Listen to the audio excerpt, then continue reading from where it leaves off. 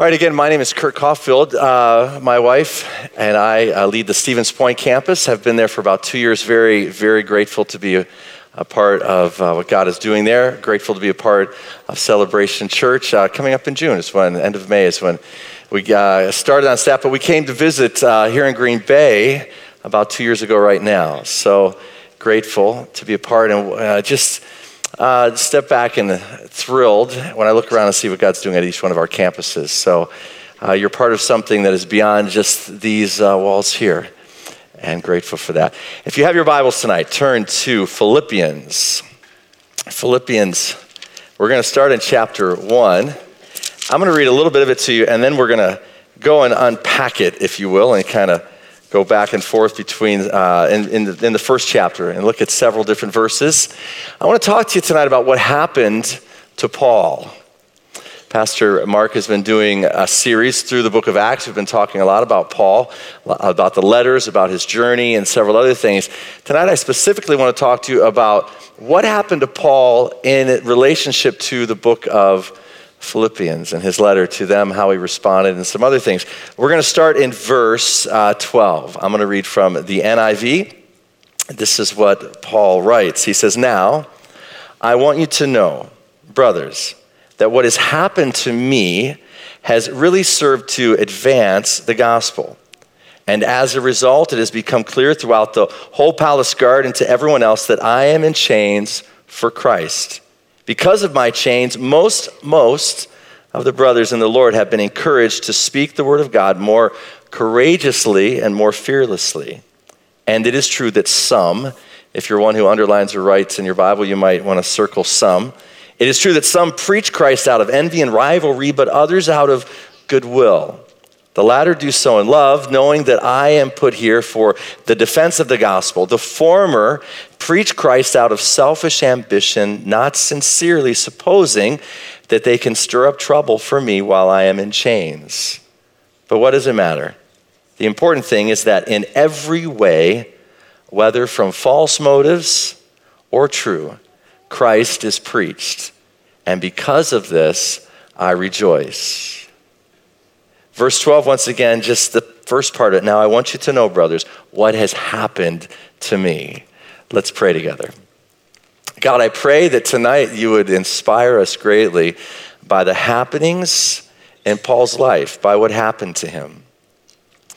God, let us be able to effectively apply the happenings of our lives and the way that we respond, the way that we follow you and pursue you, Jesus.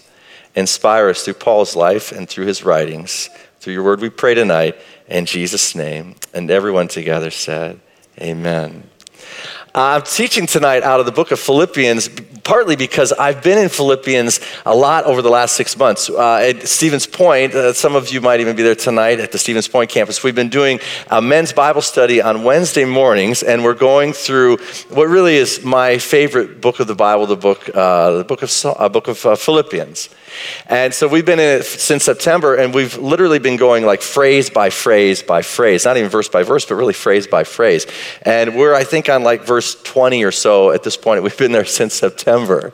And it's been really wonderful and challenging, and we're inspiring each other and discussing it every Wednesday over breakfast. And when I think about the book of Philippians, it has been my favorite book for many, many years. I could take Bibles from my library at home. I have some Bibles that I was given in high school and through the years, and every Bible that I have has the book of Philippians just marked up, all these notes and all these things written in the margins, because Philippians has challenged me for so many years.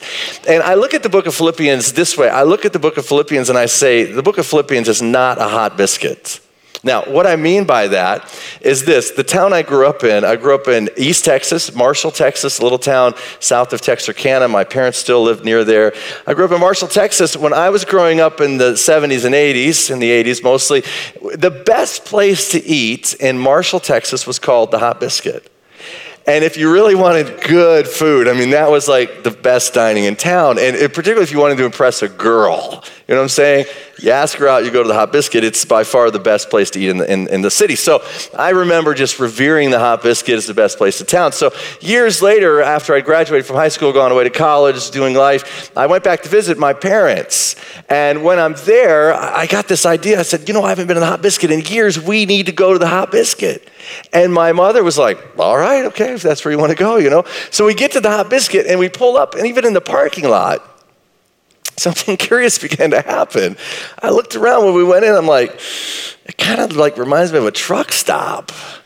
I'm not sure what's going on here. So, we sat down at the table, and when they put the menu down in front of us, you ever go to a restaurant where they've got food on the menu, like they spilled food, somebody on the menu, and they didn't wipe it off, and it's all crusty. So the menu has food all over it, and I open up the menu, and it's the whole experience is really going downhill, and the server comes, and the service is bad, and the food comes, and the food is bad. Everything is bad about this experience. So finally, most of the way through dinner, I looked at my mother and my dad, and I said, wow, this place really went downhill.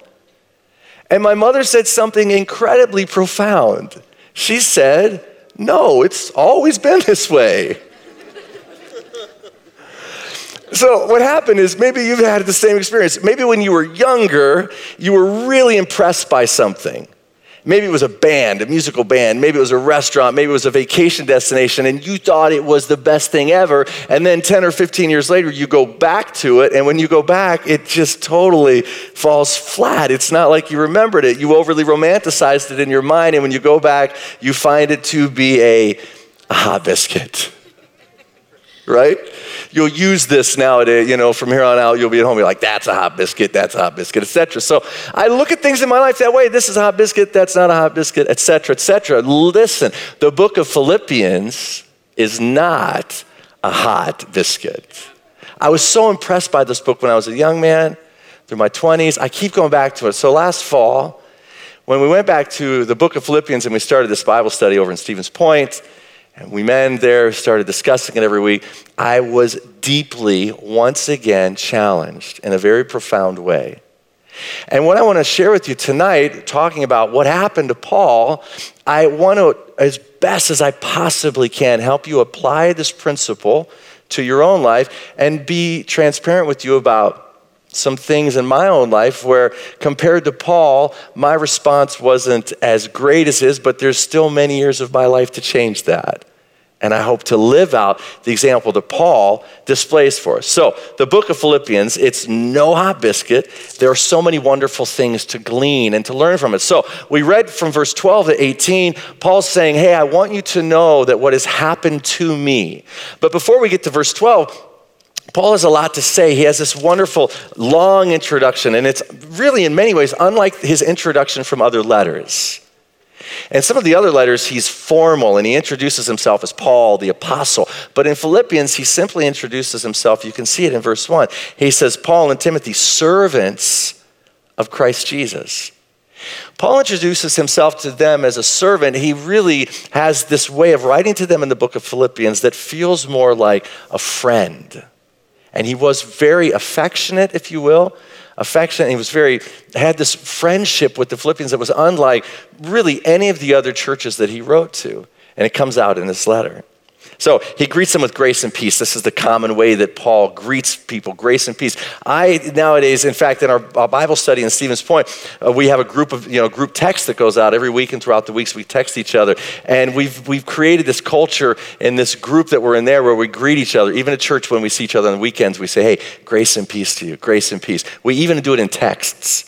To say grace and peace. We want to continually, like Paul, be, if you will, speaking that over each other. Grace to you and God's peace to you, aware of how much the grace of God, how greatly it has impacted our own lives and the peace of God. So we greet each other in this way. So Paul says to the Philippians, he says, I thank God every time I remember with prayer.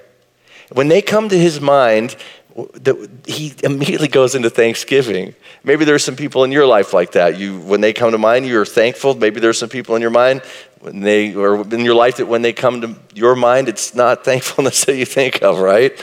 Maybe you get, like, God, please. Rick Warren called it extra grace needed. Remember, he said in The Purpose-Driven Life, he said that if you're in a small group, every small group has an extra grace person needed, extra grace needed person. Every group. And he said, if you don't know who that person is in your group, it must be you. Some of you are that person, okay? Maybe I'm that person. I don't know. At any rate, Paul's thankful when he thinks of them. He has all of this wonderful affection. He says he longs for them. This is not something typical that men say to each other, but Paul, a man, says, I long for you with the affection of Christ Jesus. So he has this relationship with them. He had history with them. You'll remember in Acts when Pastor Mark has been teaching through this, when Paul shows up in the city of Philippi and he meets Lydia and he gets thrown in jail and they're singing in the midnight hour and the earthquake happens. All this happens in Philippians. He has a great history there, great friendship, great affection for the people that he's writing to. Now, verse 12 becomes very important because in verse 12, Paul switches gears. He uses the word now. Some of your versions might not have that word. The NIV has it. Some of the other translations have it. But it's a wonderful word, the word now. Not like now get here with our children or maybe somebody else you're commanding to be here now. Now is sometimes just a subtle left turn signal. I like to do that. I'm a fairly scattered person. I have a friend that I catch up with. We're very close friends and he lives in California. And when we get time to talk together on the phone, man, we've got a lot to cover. And it might be a week or two before we're going to talk again, but we just cover a lot. So in order to cover a lot, I give turn signals in the conversation. I'm like, okay, I'm taking a quick turn here. Boom, different subject. That's the way we talk. Paul's subtly doing that here. He's saying, I'm thankful for you. Every time I think of you, I'm thankful. I long for you with the affection of Christ Jesus. And then he says, now. It's like a change of subject. He says, now, I want you to know that what has happened to me. And I want to pause there because when the letter to the Philippians would have been read aloud in the church of Philippi, when the reader gets to this point in the letter, they would have been incredibly captivated because they knew that Paul was in prison. They knew that quite likely he was soon going to be put to death. They knew that he was in struggle, that he was in suffering, and the thing that they probably were wondering about more than anything else, the thing that they wanted to know details. They wanted to know what is happening to Paul. So when Paul says, now, I want you to know that what has happened to me, and I'm going to pause right there. He's going to unpack it. I read it already earlier, but I just think that the anticipation would have been so great at the church of Philippi. They would have been leaning forward saying, okay, what? Give us details. What's happening? How is he? How is he being treated? Is he being fed well? Is he sleeping? He would have had a guard switching chain. He's chained to a guard, a prison guard, and every 4 hours they shift. So even in the nighttime, he's going to be awakened with shifting guards. They would have wanted to have known the details. Now, before I unpack for you how Paul responds, I want to unpack for you how I responded a couple of years ago. Really, in the last 5 years, some things that I didn't really respond in the same way as the Apostle Paul did. I wish I could change that. I wish I could go back. And, sometimes people will say they live their lives with no regrets. I will tell you that I'm a person that just says, I have regrets. I don't want to live in those regrets, but there are moments where I look back and go, I wish I could have done that differently. So Paul, when he's facing his prison and when he's in his suffering season, I want to contrast how he responded in a way how I responded. If I would have known that you would have responded poorly and have responded poorly, maybe I would prefer to tell your story, but I don't know it, so I'll tell you mine. Over the last 5 years, I went through some great challenges really as a result of some of my own failures, many of my own failures, some of my own struggles. And I found myself in a place that was somewhat like Paul's, I guess, in the fact that there was suffering involved and there was a sense of being, in prison. It was a metaphorical prison, not a literal prison, but a metaphorical prison. And in that season, I would often catch up with friends. I would often call friends. I would see people. I mean, there was a season where I was if you will, struggling so greatly that I wasn't connected with enough people, but I was connecting with friends. And often when I would connect with them, it could feel like Paul greeting and catching up with those at the church of Philippi. He has great love for them, great affection for them. And so here he hasn't talked to them in a while, and it's like you get this, this at least one-way conversation, and he's sitting with them. And this, to me, feels like several of these meetings that I had, connections, lunches, dinners, phone calls that I had with others. And when it came to the point of the conversation after we said, hey, I greet you, grace and peace, hey, I love you, etc. It's great to see you, which is kind of what Paul's doing in the first 12 verses. Then when it got around to the point where I said, okay, now, what's happening? The focus of my conversations did not play out like the conversations of Paul. First thing I would say is that often when I sat with other people for a season of my life over the last 5 years, 3 years, in that period of time, there was a season where often when I was sitting with people that I loved and that were my friends, the subject of the conversation at great length was about my own failures. My own things that I'd failed at. Now, sometimes those of you who've gone through counseling and those of you who maybe have done the 12 steps or done other things, there are appropriate times where the conversation, the subject of the conversation needs to be our failures and the things that we struggled with. There are times where that's appropriate and necessary, but I'm saying that often when I would get together with friends I hadn't seen in a while, the overwhelming conversation and the subject of the conversation was, here's where I failed. And I look back and think there were probably occasions where it went beyond just being transparent and honest with my friends. I went to a point where it was the focus and the centerpiece of my life. It was the subject of every conversation to an exhausting measure. And then I would say that from that season, I kind of eased into another season where the conversations often then came to be about, well, not only my own failures, but the failures of others, people that had disappointed me.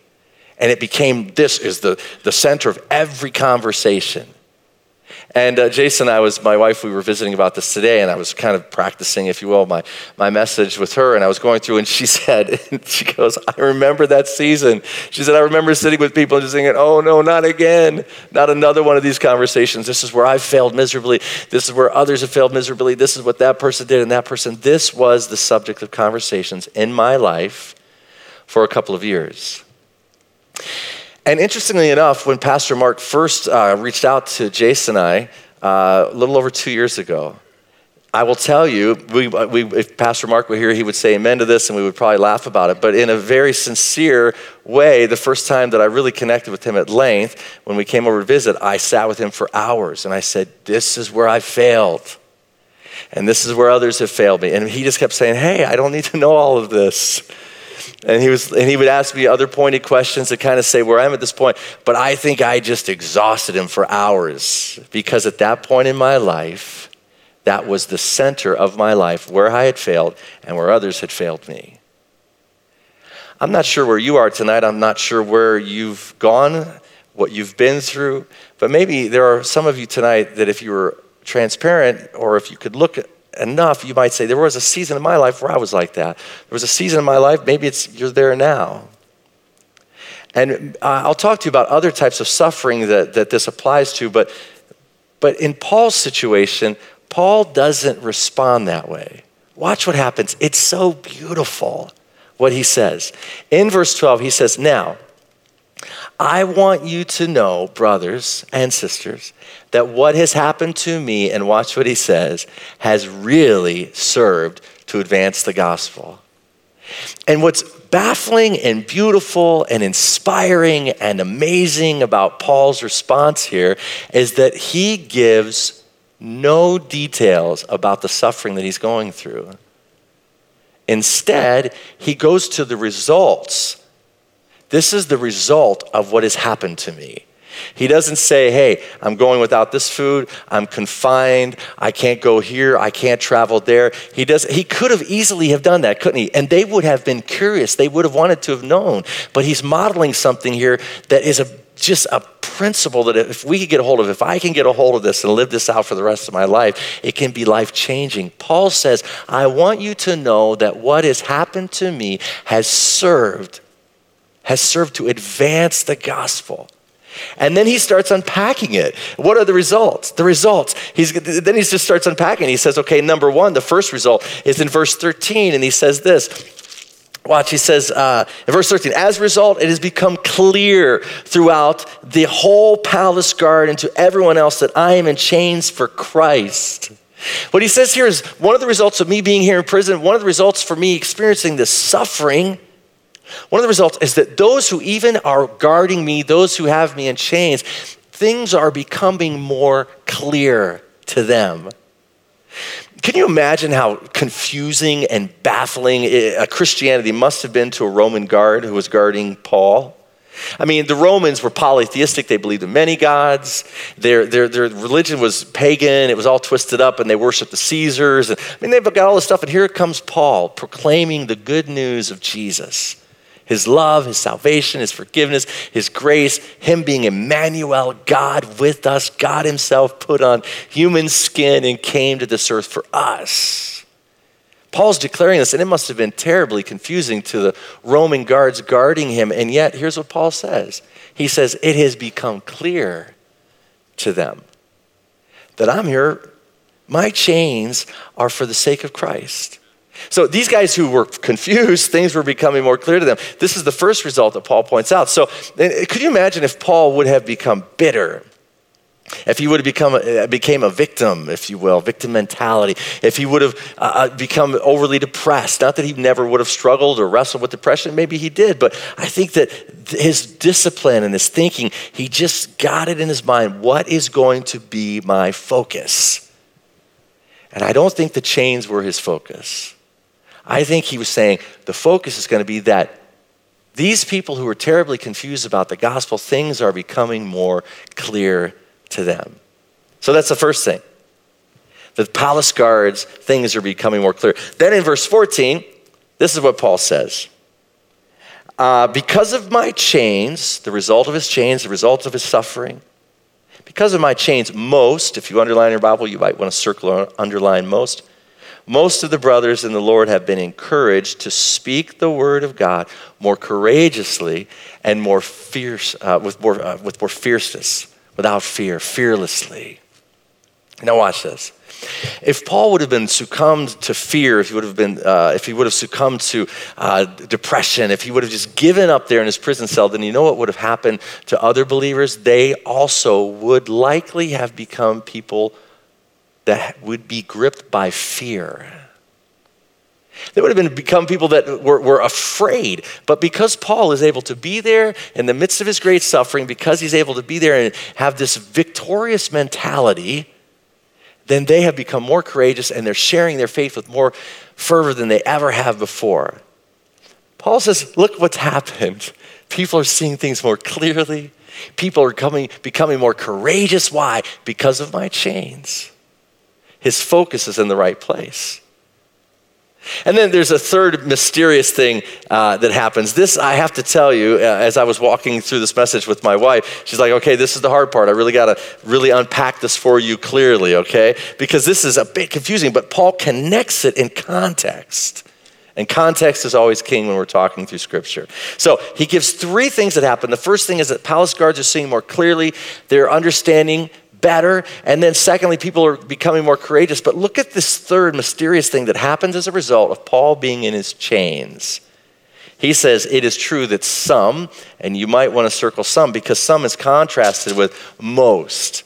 He says, it is true that some preach Christ out of envy and rivalry, but others out of goodwill.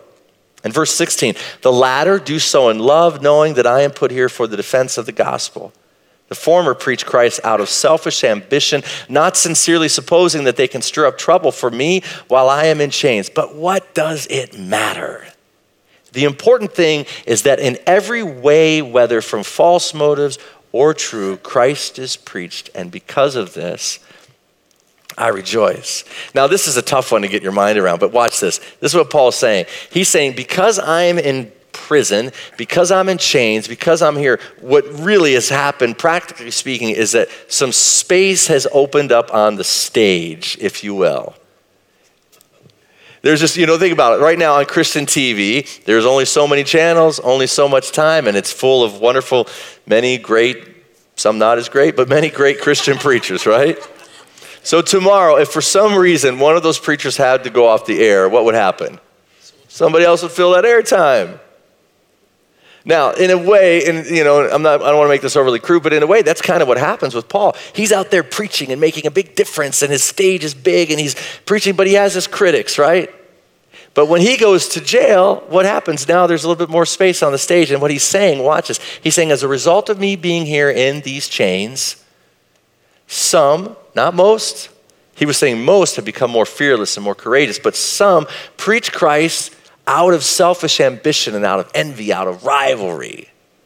And how does he respond to this?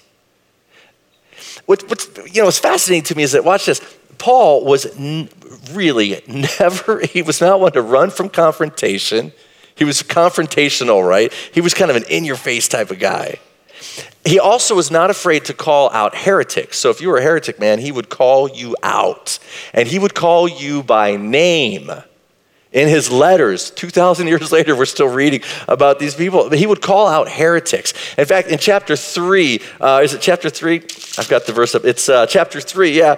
Watch this. In verse 2, he says this, watch out for those dogs, those men who do evil, those mutilators of the flesh. There were the Judaizers, they called them. They were coming into the churches, and they were really more about making Jews than they were about making Christians, converting people to the Jewish faith and not the Christian faith. Pastor Mark has referred to this recently a couple times. It's all over the book of Acts, right? It was a big deal. The idea was that if you were wanting to become a Christian, you were a man, then you had to be circumcised. Paul comes along and says, no. And so what the guys who were coming in and preaching that at the churches, he had no patience for them. He was in their face, would call them out by name, called them dogs. But what does Paul say about those who are preaching Christ out of wrong ambition, out of selfish motivation? He celebrates it.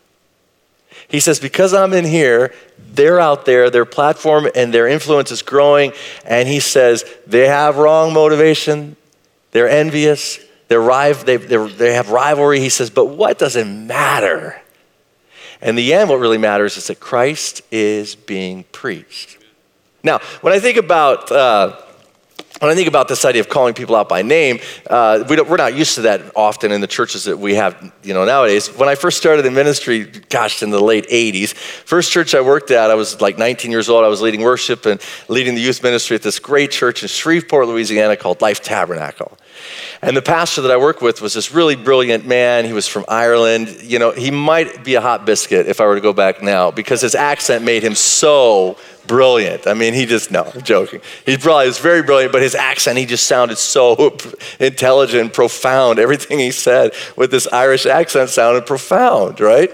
So when I first started leading worship there, in that tradition, what they would do, maybe you've been to a church like this, what they would do is I would be out leading worship and singing, and there'd be a choir and a band. And about 5 or 10 minutes into the service, the elders and a couple of the pastors would walk in the side door, and they'd stand in front of these chairs, and then they would sit in these chairs when the preacher was preaching. Anybody remember churches like that? Anybody? Some of you too. Beth says he remembers.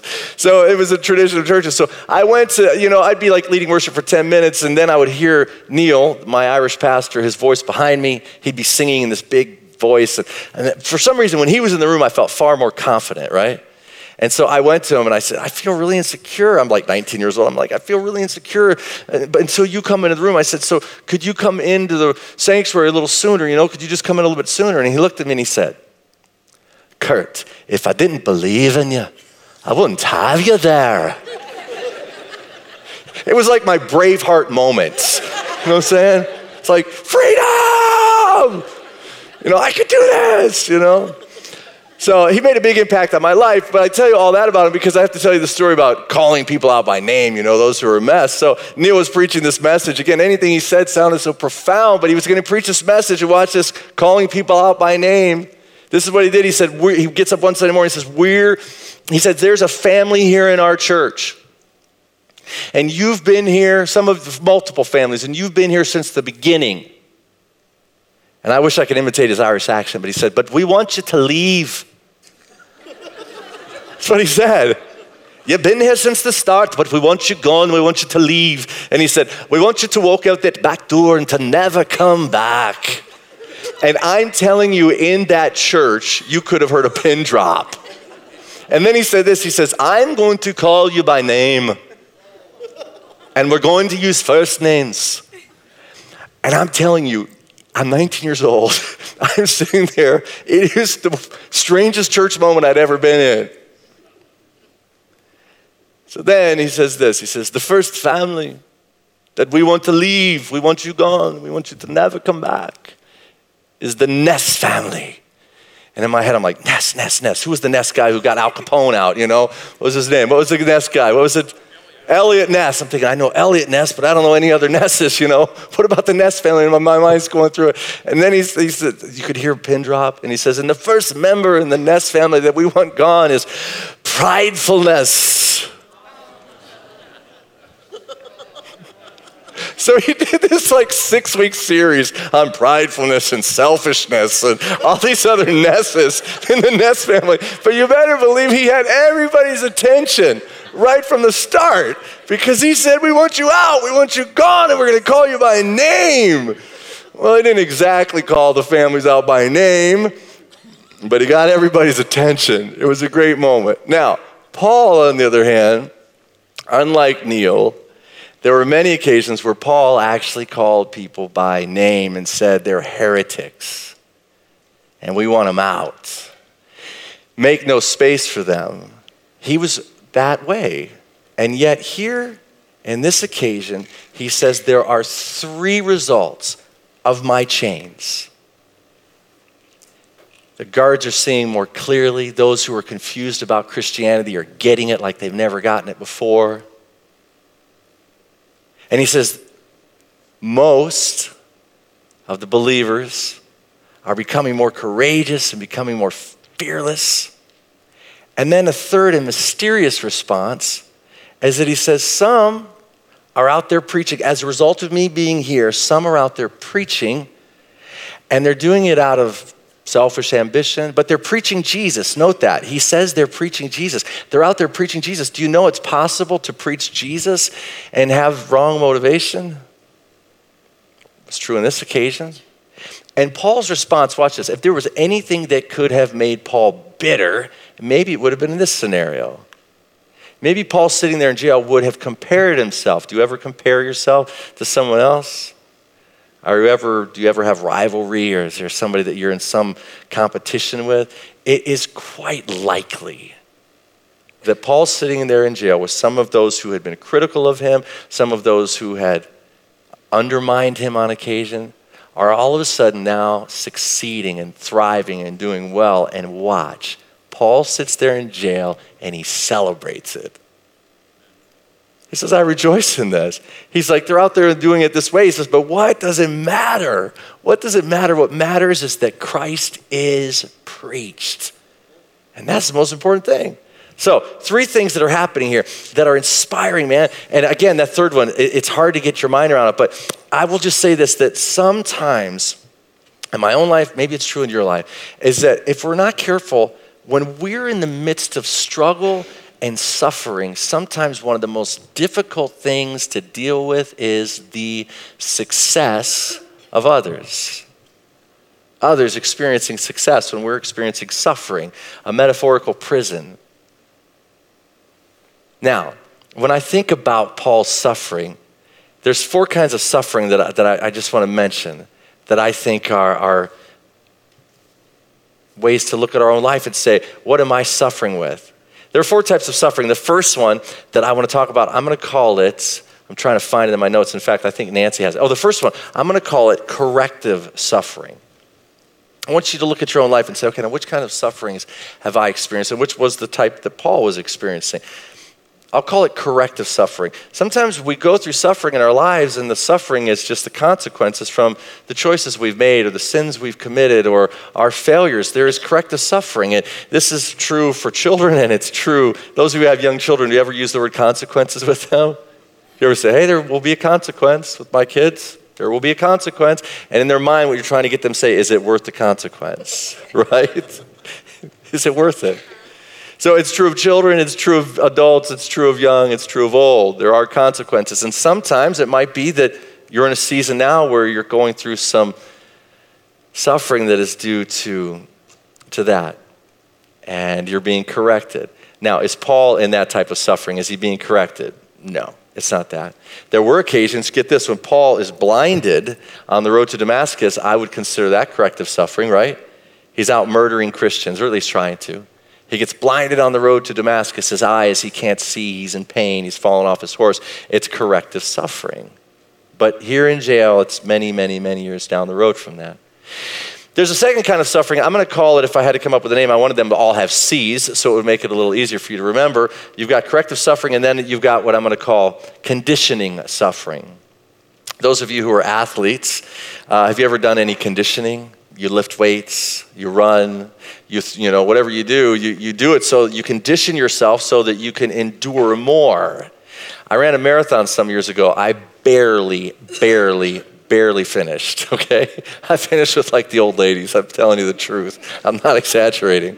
And I just remember I did 3 20-mile runs before I did the full marathon, right? And the first one, I just hit the wall. Anybody ever train for marathon in your training run, or maybe during the marathon you hit the wall? Literally your body just freezes up.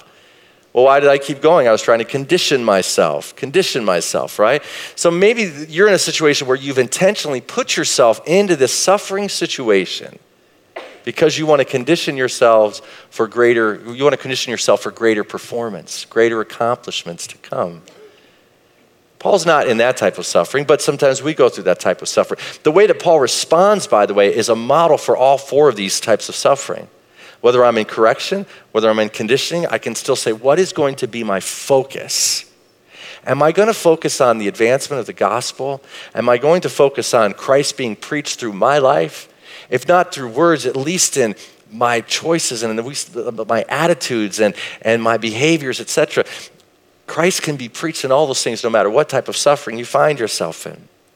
So, corrective suffering, conditioning suffering. Then there's a third type. I'm going to call it compassionate suffering. Of course, when it comes to compassionate suffering, how could you not think of Mother Teresa?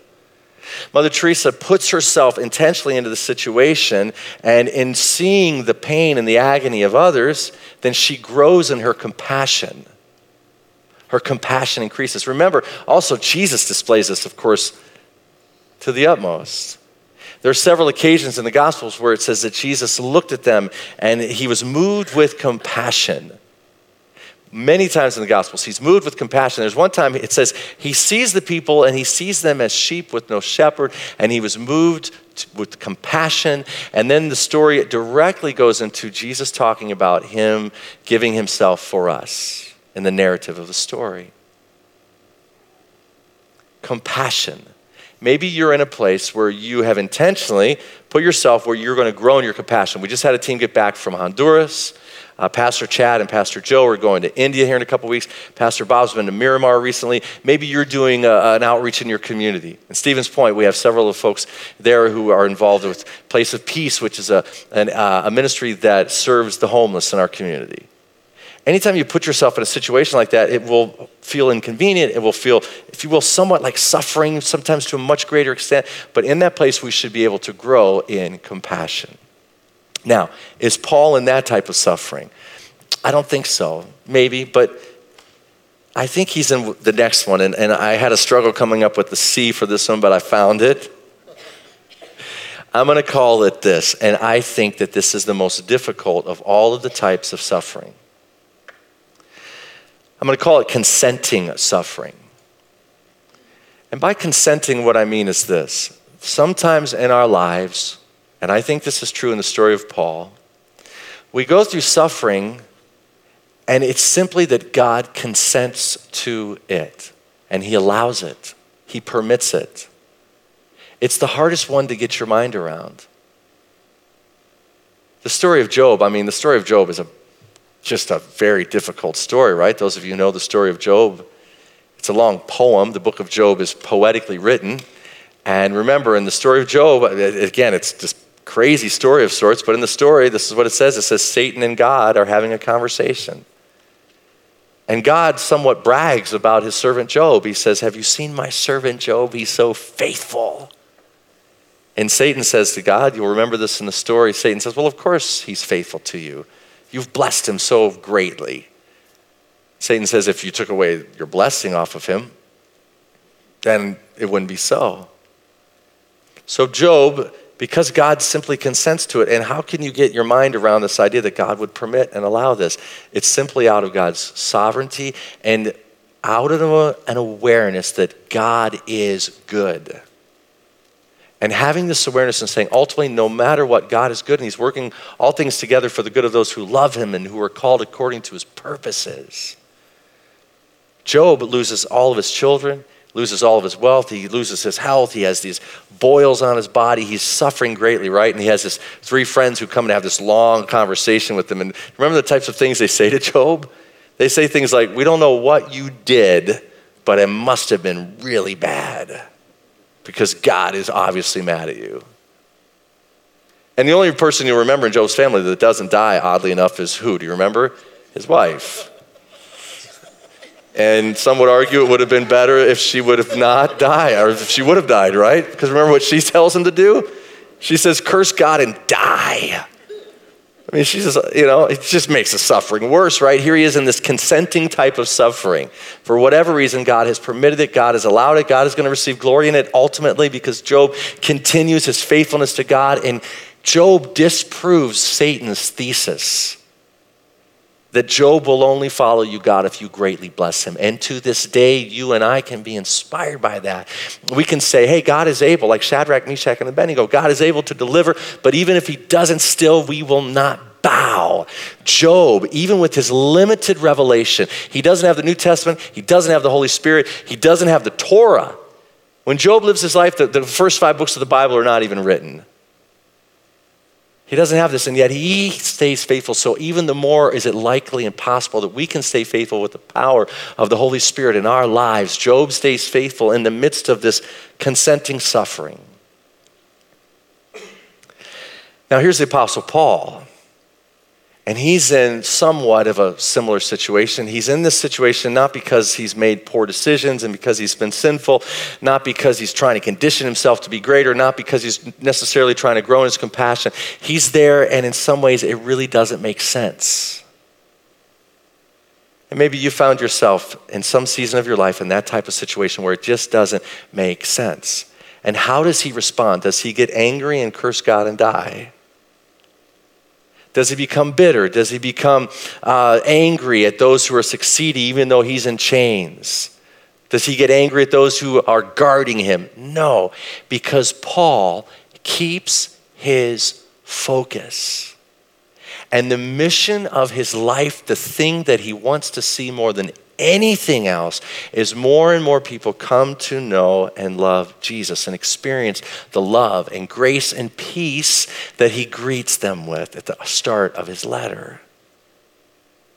In the midst of his consenting suffering, this is how the Apostle Paul responds. He stays focused on the important thing. Look at that in chapter 1. Again, just to read that again, he says, but what does it matter? The important thing is that in every way, whether from false motives or true, Christ is preached. And because of this, I rejoice. He rejoiced in the midst of his suffering. Now, I will tell you that when I went through the season I went through a couple of years ago, rejoicing was a challenge for me. It's a great challenge for me. I like to write songs. I've written numerous songs, and I work out a lot of what I'm thinking and a lot of what I'm going through songs. And I wrote this song about rejoicing about 2 years ago. And the opening line, I'll sing the opening line for you. It says, the opening line says, they say joy comes in the morning, and I'm ready for morning. They say you can make dry bones dance. I'm ready for dancing. I'm ready for dancing. And in the one that I have not seen yet, the one who's faithful to his promises, I will rejoice in the Lord always. The song goes on from there, but it was just openly admitting, it's like, they say joy comes in the morning, I'm ready for it because I have dry bones and I'm weary and I'm struggling in the midst of whatever type of suffering I was going through. But Paul makes a decision he's going to rejoice. Sometimes it is simply that. So I want to ask you some questions before we end tonight. We have just less than 5 minutes. And I really want you to exercise in your own mind and say, okay, where are you in this narrative of the story of Paul? Where do you connect? What is similar in your life? What are some things that maybe you've gone through, types of suffering? How did you respond? And then I want to encourage us to make a commitment in the future. How can we respond to our suffering, to our struggles that we find ourselves in? Prisons, even if they are metaphorical. First question I want to ask you is this: what are your conversations like? When you get together with people that you haven't seen in some years and you're catching up, what is the subject that you talk most about? Is it your own failures? Do you feel compelled and obligated to just talk about your failures? Again, there are certain contexts where that's worthwhile, and it's good to do that. If you're working the steps, if you're doing some other things, you're with the counselor, yes. But what I'm saying is it the center of your life? Then through the grace of God, what we can experience is we can become free of shame, because that being obsessed with our failures is really a sign of great shame in our lives, and we can become free of that. Is it the failure of others? Is that the subject of your conversation, where others have wronged you and others have not been fair to you and others have not been just to you? Maybe you went through a divorce. Maybe you lost your job. Maybe something even more horrible happens. Maybe you feel there have been occasions where God himself has not been fair with you. Maybe you lost a child. Maybe something terribly horrible. Maybe you lost a spouse. Maybe someone betrayed you deeply and you feel it's terribly unfair. If you become obsessed with this part of your life, then it will rot you and you'll never realize all that God has for you. That would have been the case for the Apostle Paul. He had every reason to become obsessed with how he'd been mistreated and other things in his life, but he doesn't. He keeps his focus on his mission. Now, here's how you do it. Chapter 3, verse 13, this is what Paul says. He says, "One thing I do. Brothers, I do not consider myself yet to have taken hold of it, but one thing I do, forgetting what is behind and straining towards what is ahead, I press on towards the goal to win the prize for which God has called me heavenward in Christ Jesus." I mean, this is the thing. When we're in those places, we're struggling so greatly. Really, sometimes all we can say is this. We can just say one thing I'm going to do. I'm going to forget what is behind and I'm going to press on towards the future. That's going to be the one thing I do. And if you can get that, and I will tell you, there are seasons where it's so challenging to not think about the past. And we need to deal with our grief. There are seasons where there's a process of dealing with our grief and it needs to be dealt with, or it can reap much havoc later in our lives. Yes, deal with your grief and do it in the right pace, and yet don't allow yourself to get totally stuck there. That's what Paul does. And then in verse 17, watch this. This is why I think this is being taught tonight and preached. Paul says this: "Join with others in following my example, brothers, and take note of those who live according to the pattern that we gave you." Paul's saying, listen, I mean, it's really something that Paul's able to say this. I mean, he's not saying it about every part of his life, but he's saying, look at this pattern. Look at how I'm living. Look at how I'm processing this, the way I'm doing it. We encourage you to do the same. It's worth emulating. It's worth imitating the example that Paul gives us. So when people think about your life and they say, hey, what happened to so-and-so? What were your happenings? I would love it in your life and in my life, years from now, if someone said, hey, what happened to Kurt? And if the subject of the conversation was not, oh, that set of failures, and oh, that set of offenses, and oh, that thing there. Instead, wouldn't it be wonderful if in your life and in my life and the life of our church, we became people, when spoken of, others said, hey, because of them, the gospel and the good news of God's great love for us was advanced and furthered because of the way they responded. Let me pray for us. Father, I'm personally challenged greatly, God, by the example that Paul gives. I pray that these words and this message will just kind of stir and simmer in us for days to come, and that this model and example that Paul gave us will be one that we are able to imitate well in every season, through every struggle. We pray this in the name of Jesus. And everyone together said, amen. God bless you. Have a great night. Remember to pray for Pastor Mark and Debbie as they're dealing with this death in their family. God bless you.